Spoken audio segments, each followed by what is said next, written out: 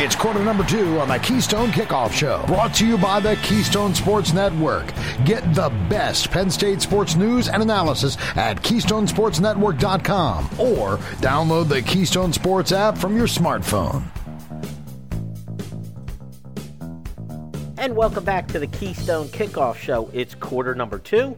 He's Dustin. I'm Jim. We're talking Penn State football. And actually, we're going to expand the conversation a little bit in this segment, Dusty. For those who don't know, we are recording on Monday prior to the college football championship game. So if you're listening to this on Tuesday, pretend it's prior to the game. So when Dusty makes his obviously foolish prediction, you'll understand why. But before we get actually to the college football championship game, the rematch between Georgia and Alabama, something perhaps even more important is happening than the championship game, Dusty, and that is there's a committee that's been put together that is talking about the college football playoffs itself and the potential to expand it. Now, just a little bit of background. The contract for the 4-team playoff, I think, goes through the 25 season, so a few more years.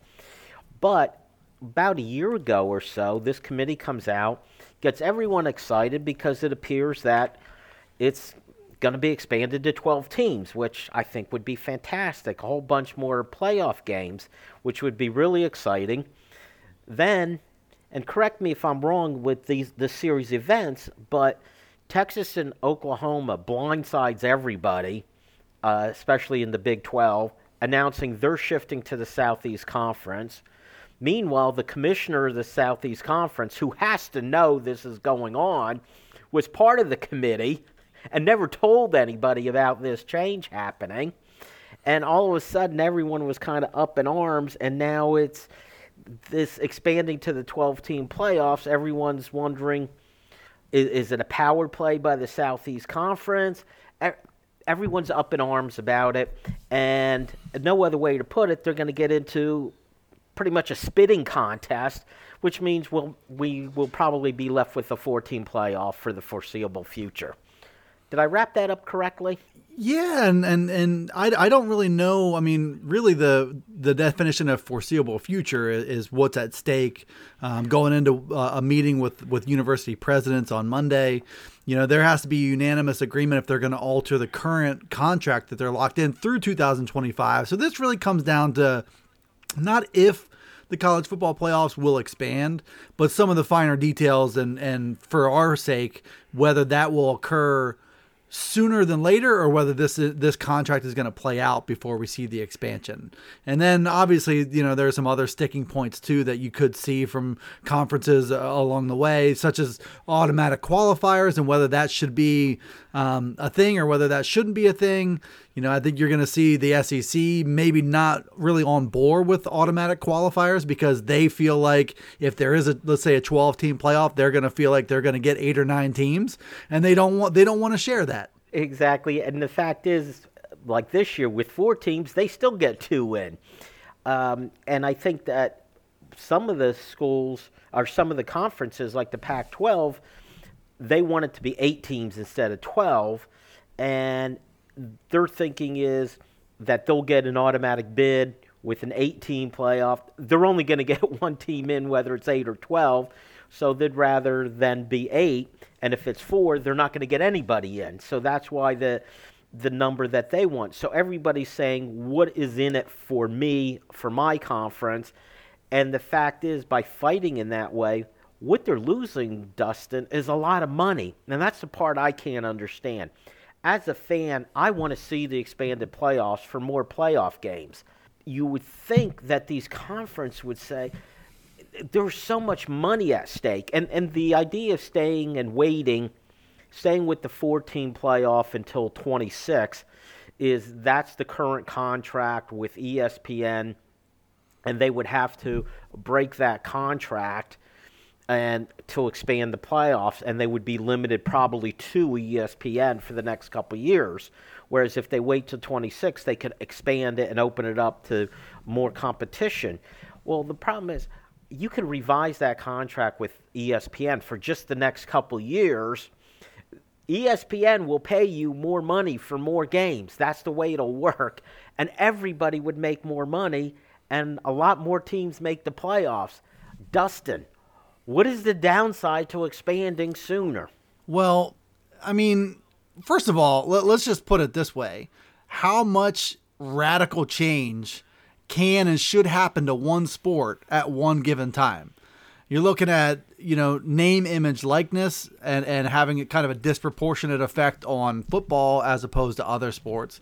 You're looking at, college football playoff expansion. You're looking at player empowerment, just in general at a whole new level. You're looking at the transfer portal and the changes in the recruiting calendar. I mean, this is a really from top to bottom it's the very beginning of kind of like a titanic shift in the way college football playoff business is done.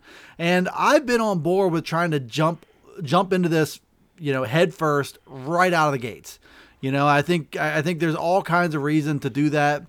It's just a matter of whether all these different constituents will play nice, and whether there's, it does seem like there's plenty of money to go around to appease everyone, from ESPN to each individual conference, because conferences are going to have different objectives than others. I think you're going to have the SEC trying to flex its muscle in all these different types of conversations, but there's so much going on. I feel like we should take a bird's eye view and really just appreciate, yes, playoff expansion is a big one, but there's so much big stuff happening at once. There is, Dusty, but and maybe I'm just looking at this as a fan. I don't think so. I think I'm also looking to the business side of this, and I'm searching and I can't find a downside. Now, I know one of the issues that people bring up is that it could cheapen the regular season.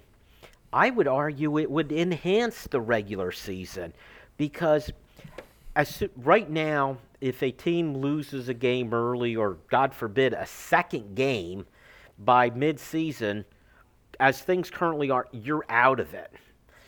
If you're from the Pac-12, even one loss could do you in. This would make more games important, because besides teams at the top, you have all these teams fighting to get in. Plus, if you had a situation where there's 12 teams, you win the conference, you're probably getting in. It enhances every conference championship game also. So I'm searching and I can't find a downside to it, Dusty. Well, let's just say for a second that it does have an adverse effect on the regular season. Let's just concede that point. I don't necessarily believe it. I tend to believe, how you think about it too. But let's just say it does. It just feels so backwards to push back against progress, because you're trying to protect the regular season. I understand that that's what makes college football playoff or college football playoff special, is that, on a weekly basis, one loss could knock you out of everything. But, I think times are changing a little bit, and I think that dynamic is, you can still have that. You still have the tradition. You still have every win matters, every week matters, because it's such a short season. I don't think you're going to cheapen that anyway. So I don't think it's worth protecting. B, I don't think it's going to have that adverse of an effect. I think it's going to have, in the short term, to have more teams vying for a spot. You're going to have more teams, to your point, going into the second half of the season still with a mathematical shot of getting in. And I also think there's, big picture, long-term benefits to having an environment where more teams get to get onto that biggest stage and get to have that opportunity to turn that playoff appearance into something bigger, into something better. The Alabamas and the Georgias, I mean, there's still going to be some dominance involved there. You're still going to have, a small collection of teams still dominating. But I do think the playoff offers hope, and it offers hope to more teams outside of the southern part of the United States, that they can at least have the opportunity to get there. And then if you get there and let's say you're the 9 seed and you beat Alabama, what does that do for your program and your school? Exactly. only good things could happen from expanding the playoffs, Dusty. All right, let's get to it. Championship game. It's Georgia. It's Alabama. Georgia, a 2.5-point favorite over Alabama the last we checked. Georgia was considered the best team in the country most of the season. They ended up losing badly to Alabama in the Southeast Conference Championship game. How do you look at this one, Dustin? Is this a case where, you know, the old saying, it's hard to beat the same team twice in a season? What's your take?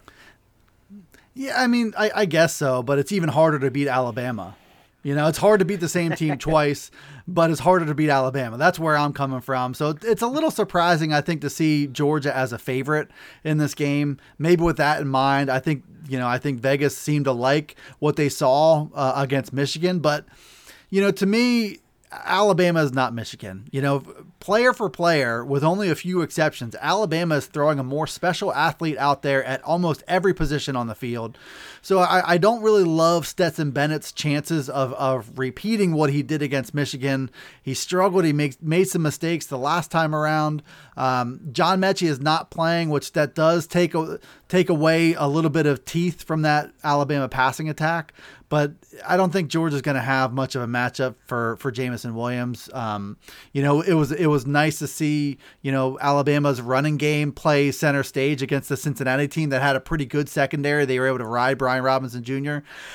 What it comes down to me, Jim, is that I will not bet against Nick Saban in a situation like this. I will not bet against Nick Saban, and that goes beyond the fact that he's 8-0 against Kirby Smart or 7-0 against Kirby Smart.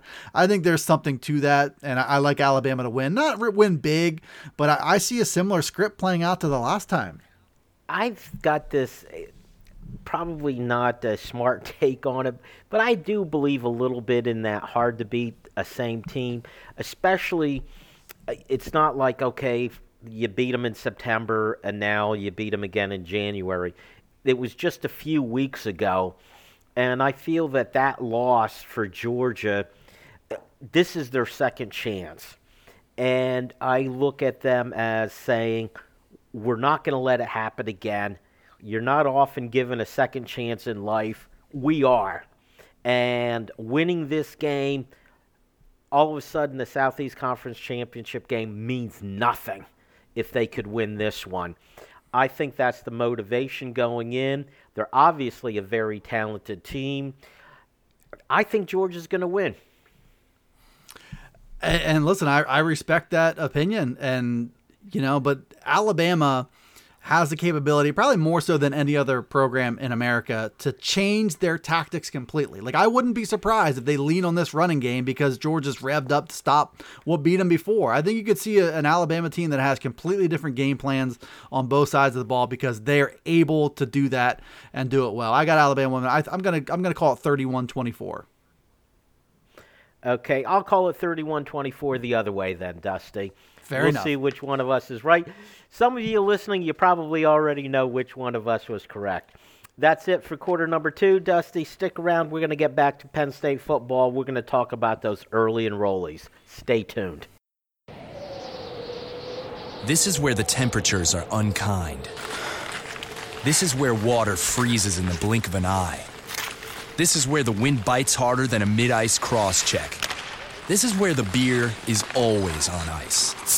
This is Labatt Hockey, played the way Mother Nature intended.